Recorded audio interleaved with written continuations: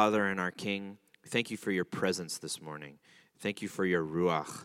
Thank you that you want to dwell with us, that you want to encourage us, that you want to share something with us, Lord. We pray that your word would go forth to all those who hear it, O God, to build up, to edify your body, the body of Messiah. In Yeshua's name we pray. Amen. I have never given a political sermon. I've never given a sermon that dealt with larger political issues. This is for several reasons. One is that every time I seek, let me try that sentence again. Every time I speak the Lord as to what he would have me say. And the answer has never been politics. Another reason is that this kind of talk can be polarizing and divisive. And it's my sense that our nation is polarized and divided enough as it is. Another reason that I don't do those type of sermons is that I've been taught from the scriptures that there should be a healthy separation between the bima, that's here, and the political arena. And finally, another reason is that preaching is essentially incarnational. I'm not just any person standing up here. I'm me, and God has called me to speak as an individual. And I'm not naturally drawn to the world of politics, but I am drawn to words that build up the body of Messiah here in our community.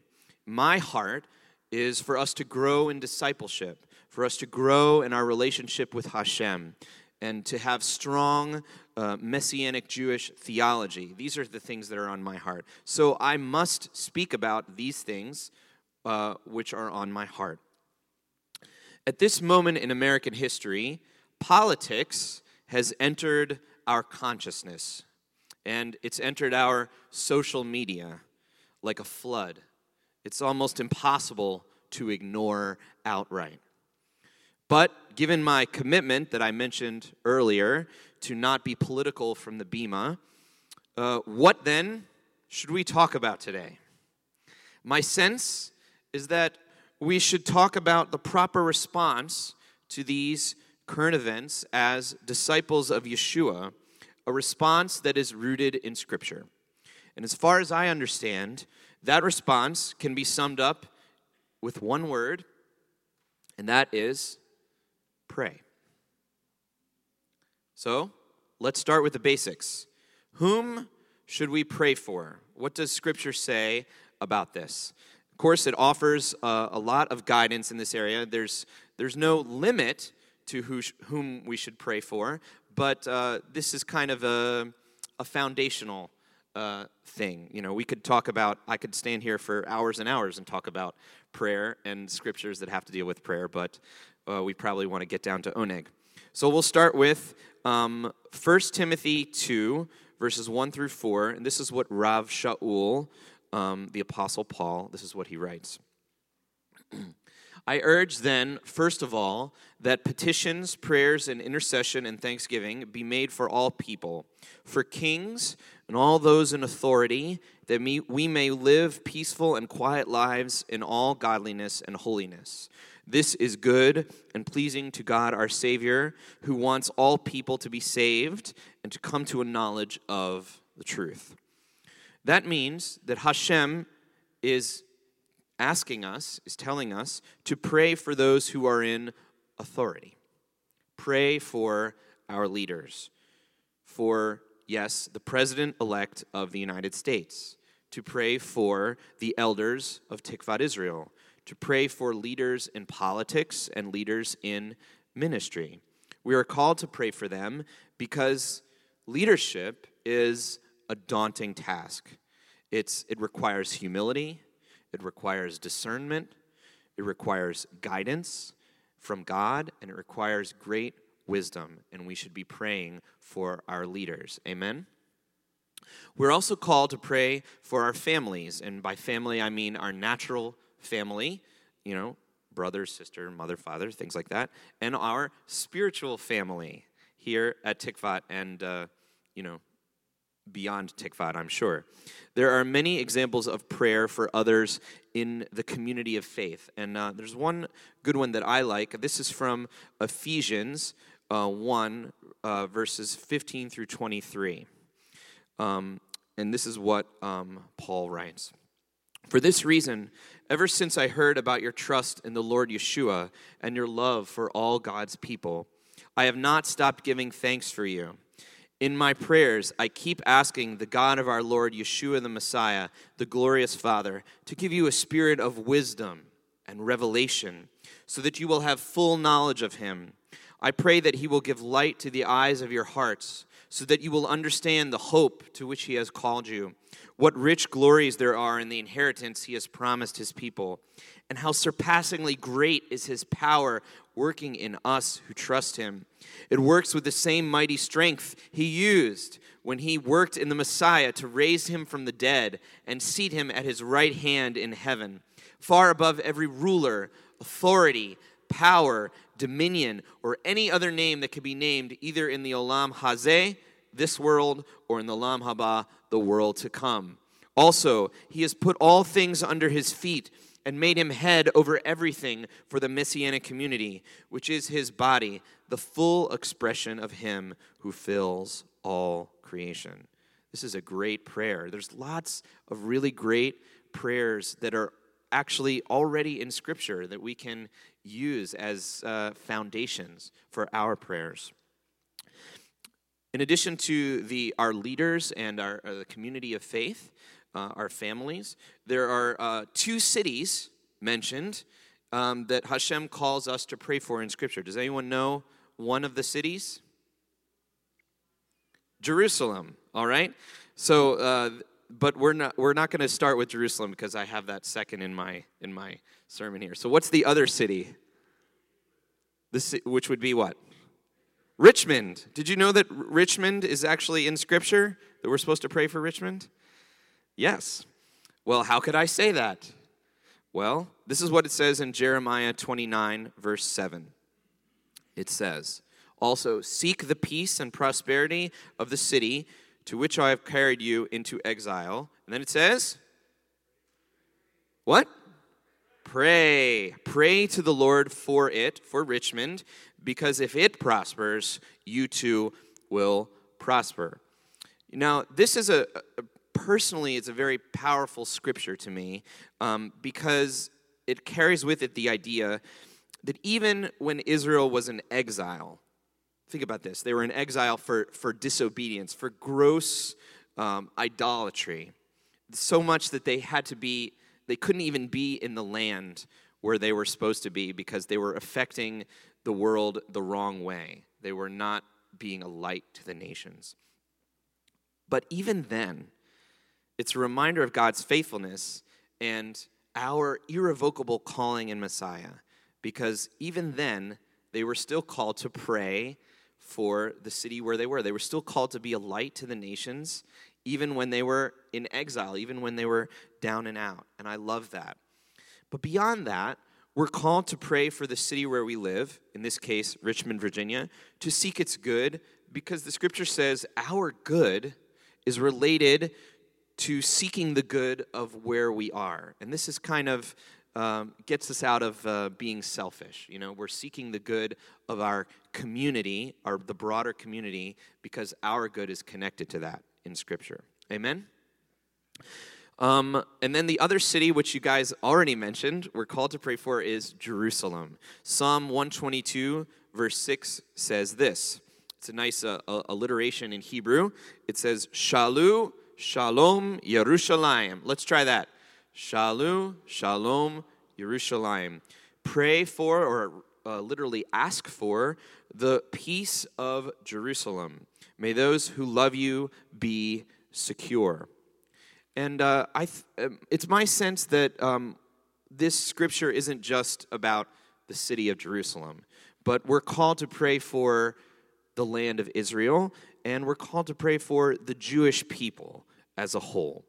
We can pray for Israel as a nation and the Jewish people to come to the fullness of their calling, to be a light to the nations, and to come to a full knowledge of Yeshua as Messiah.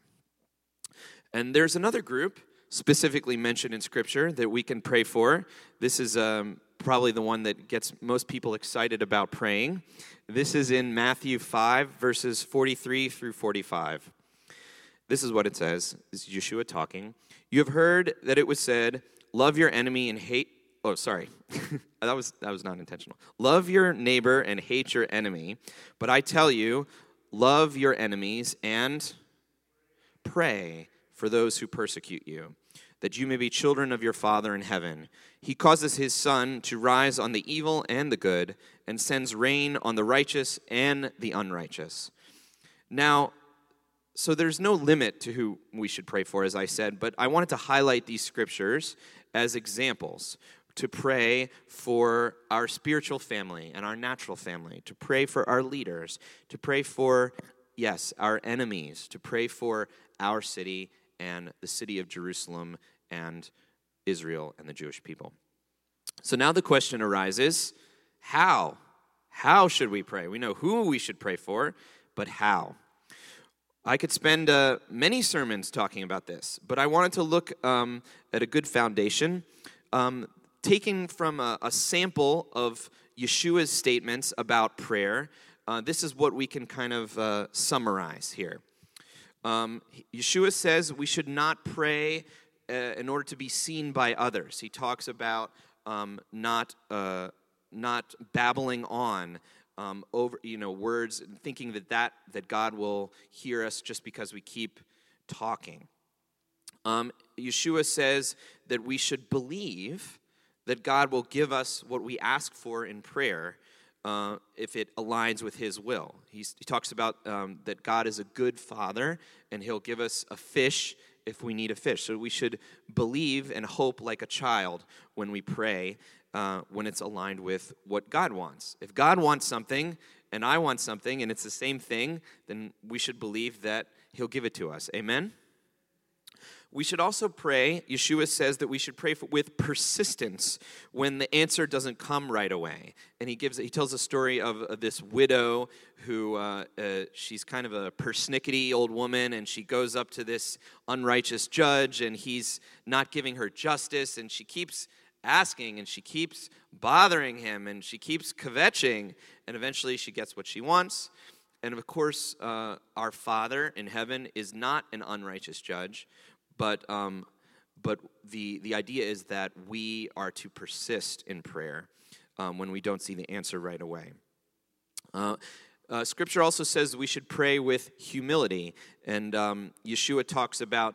He tells the story of a tax collector and a Pharisee. And the tax collector approaches God with humility, and he says, "I'm an unclean man, Lord, have mercy on me." And the Pharisee is like, well, I thank you, God, I'm not like this guy, because I fast twice a week. You could almost hear the pride in it. Okay, but when we pray with humility. The most convicting to me statement about prayer in the Scriptures, instruction. It's also, I think, one of the shortest commandments about prayer. It's a very, very short verse. The entirety of verse 17 in 1 Thessalonians 5. Does anyone know what this says? Pray sometimes. Pray every other day. No, it says pray continually. Or other translations say pray without ceasing. Well, how could we possibly do that? Well, let's think about it this way. We think about our prayer as a relationship with God, right? And he's always with us. So we could be constantly in contact with him. We could be checking in with God throughout our day, couldn't we? In a sense, our whole lives could be a prayer to God, if we are seeking his presence continually, if we invite the Lord into whatever we're doing. And I think we could all grow in this area of, I don't think there's anyone that's praying continually like it says. And so this is an encouragement. This is an area of growth for all of us, I think. There are models for Jewish prayers that can help us to do this, to remember to pray without ceasing. There are baruchas when we eat. We can thank the Lord. When we see a beautiful rainbow or something in God's creation, there's a barucha, there's a blessing for that. There's a blessing for it. There's even a blessing for the czar, apparently, as it says in Fiddler on the Roof. There are blessings when we wake up, traditional blessings when we sleep. And these Jewish traditions can remind us and give us kind of templates or foundations for praying and connecting with God, just like the liturgy that we were using earlier. Beyond that, there are excellent models of prayer, as I said, in the Scriptures, such as the Psalms. If you don't know what to pray, you can open a psalm, and you might find one that is aligning with what you're feeling, because a lot of times they're very emotional, and the psalmist usually brings God into that emotion and says, everything is lousy, and all my enemies are trying to attack me, and all this stuff is happening, but praise God, And they're really useful. If you want to start with the Psalms, I would recommend that. So we've talked about the who, and we've talked about the how. So the only question left is, why? Why should we pray?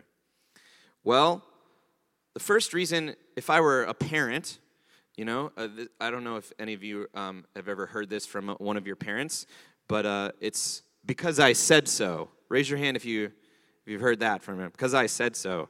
All right, and that's one reason. It's a commandment. The Lord says to pray, and when he doesn't say directly to pray, it's implied that we will be praying, because Yeshua says, when you pray, do it like this, not if you pray, right?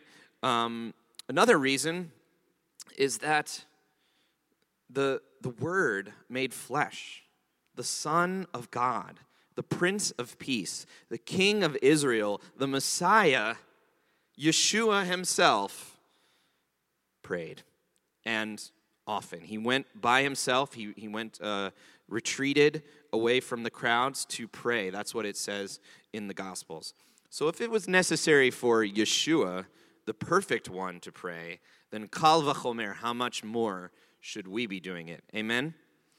But, these reasons, because I said so and because Yeshua did, they don't really satisfy the deeper curiosity of why we should pray. I mean, doesn't God know all of our thoughts anyway? And can prayer really change things? Why would God need us to pray if he's omnipotent, if he's all-powerful? Well, I think here we're coming up against the divine mystery of a relationship with God. God, of course, doesn't technically need us to pray so that his will can be done.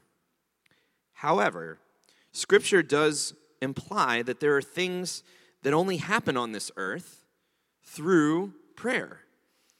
In some mysterious way, prayer can move the heart of God. Prayer can bring redemption and healing. Prayer can catalyze the defeat of evil and evil forces.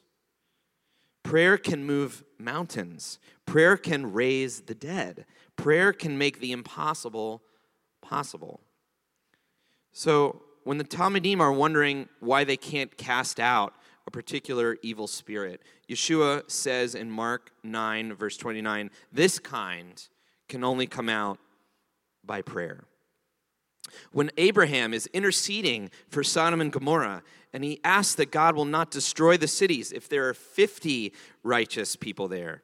And then he actually negotiates with the Lord in intercessory prayer and he gets it down to, if there's only 10 righteous people, Lord, please do not destroy it. And God hears him, and God responds with a yes. How many people were healed in the book of Acts through prayer? It's prayer that does that. And we're healed today through prayer in our congregation. It's not just a Bible story. This is the same. It's the same with us in our congregation. James 5, verses 13 through 16, it gives us this encouragement about prayer. It says, "Is anyone among you in trouble? Let them complain," right? No, it says, "Let them pray. Is anyone happy? Let them sing songs of praise. Is anyone among you sick? Let them call the elders of the congregation to pray over them and anoint them with oil in the name of the Lord. And the prayer offered in faith." Do we believe this? The prayer offered in faith will make the sick person well. The Lord will raise them up. If they have sinned, they will be forgiven. Therefore, confess your sins to each other and pray for each other that you may be healed. The prayer of a righteous person is powerful and effective. And if we are disciples of Yeshua, then we have imputed righteousness. And we are righteous because of Yeshua's righteousness. And therefore, our prayers are powerful and effective. So now that we have affirmed that prayer can bring about God's will on the earth, there's only one question that remains. What are we going to do about it? It's my sense that this is a season of prayer for our Tikvat community. Let's pray for each other. Let's pray for our leaders. Let's pray for our enemies and our families, natural and spiritual. I want to give us a charge this morning. I want to give us some homework. I want to encourage everyone, including myself, to take 1, 2, 3 opportunities in this coming week to carve out some prayer time. It could be time you normally listen to the radio on the car. Maybe just turn off the radio as you're going to work and chat with God instead. You could do the dishes and talk to God. You could break out the old journal. How many of you have a journal, right? Men have a journal, I think. We don't have diaries, right? All right? But prayer journal, this is very powerful. It's very helpful. Not only do we need to talk to God, but we also need to listen to him. God wants to tell us things. So if you have a journal, you can write it down. You can write down, if I went to class, right, and I'm taking notes because of what the teacher says, then kal v'chomer, how much more should I write down what the best teacher in the world is saying to me? Amen? And so we can do that. We can write it down in our journal. We can call a brother or sister this week and pray with them over the phone. We could pray with our spouse. That's always a good idea, right? You could pray if you're exercising. You go for a run in the cold. You can. I'm sure there's a lot of the runners out there that are praying, right? It's a good time because there's nothing else. It's just you. All right. So 3 times this week. Okay, I'm going to commit to this as well. If you only get to 1 or 2, that's okay. This is not a mandate, but it's an encouragement. All right? If we don't know how to pray, we don't know what to pray, you could read some of the Psalms out loud. Let's get out of our comfort zone a little bit. All right? And to approach this goal. Our goal is to pray how often? Without ceasing. All right? So let's inch toward that goal together as a community. Amen? All right. So I want you to raise your hand if you're going to accept this challenge this week, if you're going to try to do this. All right. That's very encouraging. Look around. All right. These are the people you can call. All right.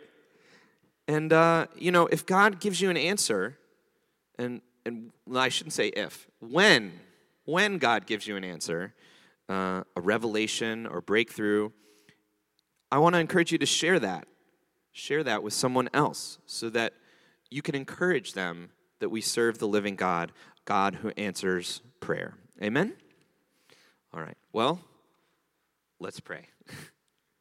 Avinu Malkeinu, our Father and our King, we thank you for prayer, this awesome communication tool that we have to talk with the Creator of the universe, to talk with our Father.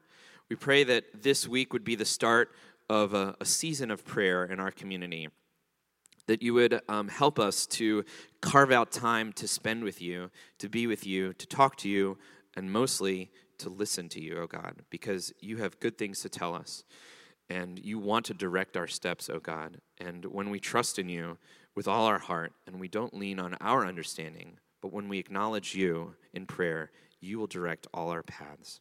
In Yeshua's name we pray. Amen.